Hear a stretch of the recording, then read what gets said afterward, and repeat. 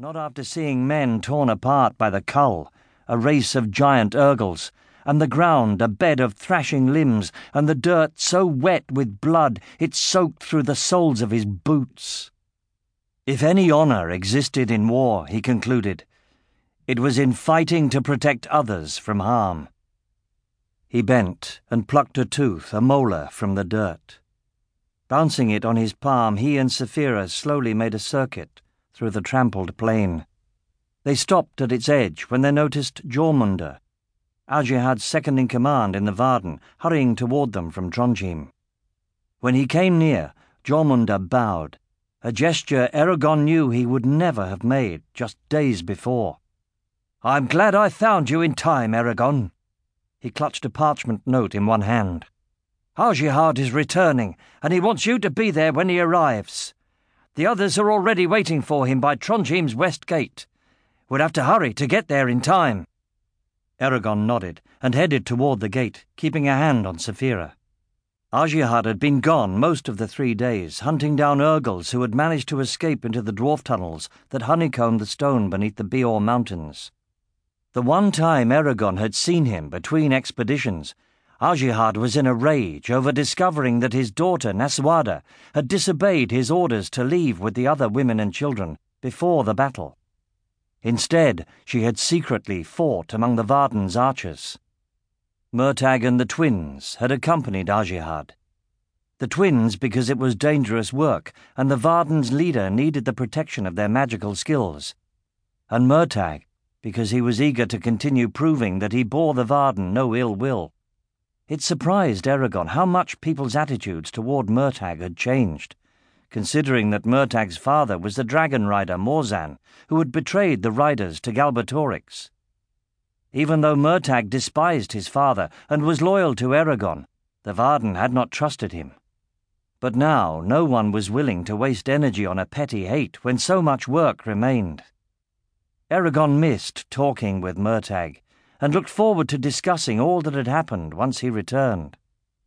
As Eragon and Sapphira rounded Trondheim, a small group became visible in the pool of lantern light before the timber gate. Among them were Auric, the dwarf shifting impatiently on his stout legs, and Arya. The white bandage around her upper arm gleamed in the darkness, reflecting a faint highlight onto the bottom of her hair. Eragon felt a strange thrill, as he always did when he saw the elf. She looked at him and Sapphira, green eyes flashing, then continued watching for Aujihad. By breaking Isidar Mithrim, the great star sapphire that was 60 feet across and carved in the shape of a rose, Arya had allowed Eragon to kill Durza and so win the battle. Still, the dwarves were furious with her for destroying their most prized treasure. They refused to move the sapphire's remains, leaving them in a massive circle inside Trondheim's central chamber. Eragon had walked through the splintered wreckage and shared the dwarf's sorrow for all the lost beauty. He and Sapphira stopped by Auric and looked out at the empty land that surrounded Trondheim, extending to Farthendur's base 5 miles away in each direction. "Where will Aujihad come from?" asked Eragon. Auric pointed at a cluster of lanterns staked around a large tunnel opening a couple of miles away. "He should be here soon."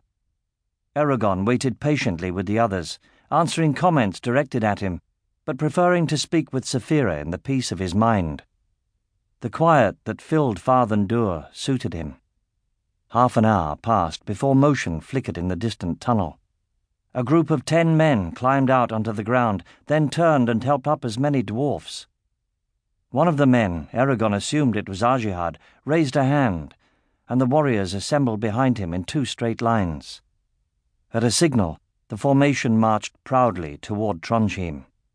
Before they went more than 5 yards, the tunnel behind them swarmed with a flurry of activity as more figures jumped out.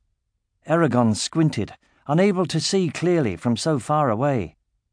"Those are urgles!"